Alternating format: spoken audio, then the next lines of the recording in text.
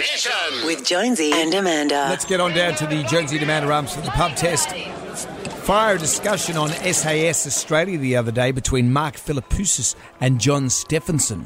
Were they sort of being taken hostage and you sitting in the back of a truck and you whisper to each other, how are we going to get out of here? And as well as that, you talk about this. Oh, I would love to have sweet potato fries. Sweet potato? You gotta stop that, man. What are you talking? Have you tried sweet potato fries? Every time.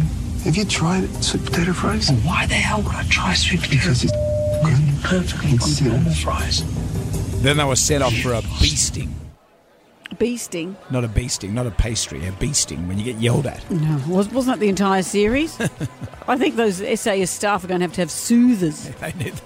Sweet potato fries, I love them. I was under maybe a misconception that they were better for you and less fattening. Sweet potato fries are slightly higher in calories and carbs, I'm reading here, but they're usually baked, whereas French fries are, funnily enough, fried, and that's what doubles the calories of the French fry. I have as much time for sweet potato fries as I do for kombucha.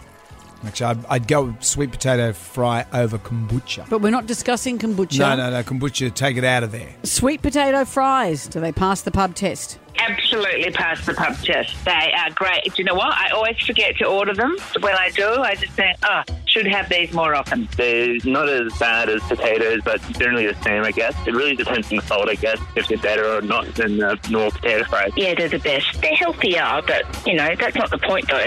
They taste good. Well, it's basically like having normal chips, but with sugar, so it's a win-win. No, that's a big negative. They're terrible. In Bundaberg, we feed them to the cows. Oh, they feed sweet potato to the cows, I presume, Straight not to the fries cows. or chips. But chips with sugar is exactly how it tastes to eat a sweet potato fry. Who doesn't want that? Maybe they should market that, chips with sugar. Yeah, we spoke to Dr. Michael Mosley earlier in the show. He said don't eat food out of packets, but sometimes you have to. Jonesy and Amanda's Jam Nation.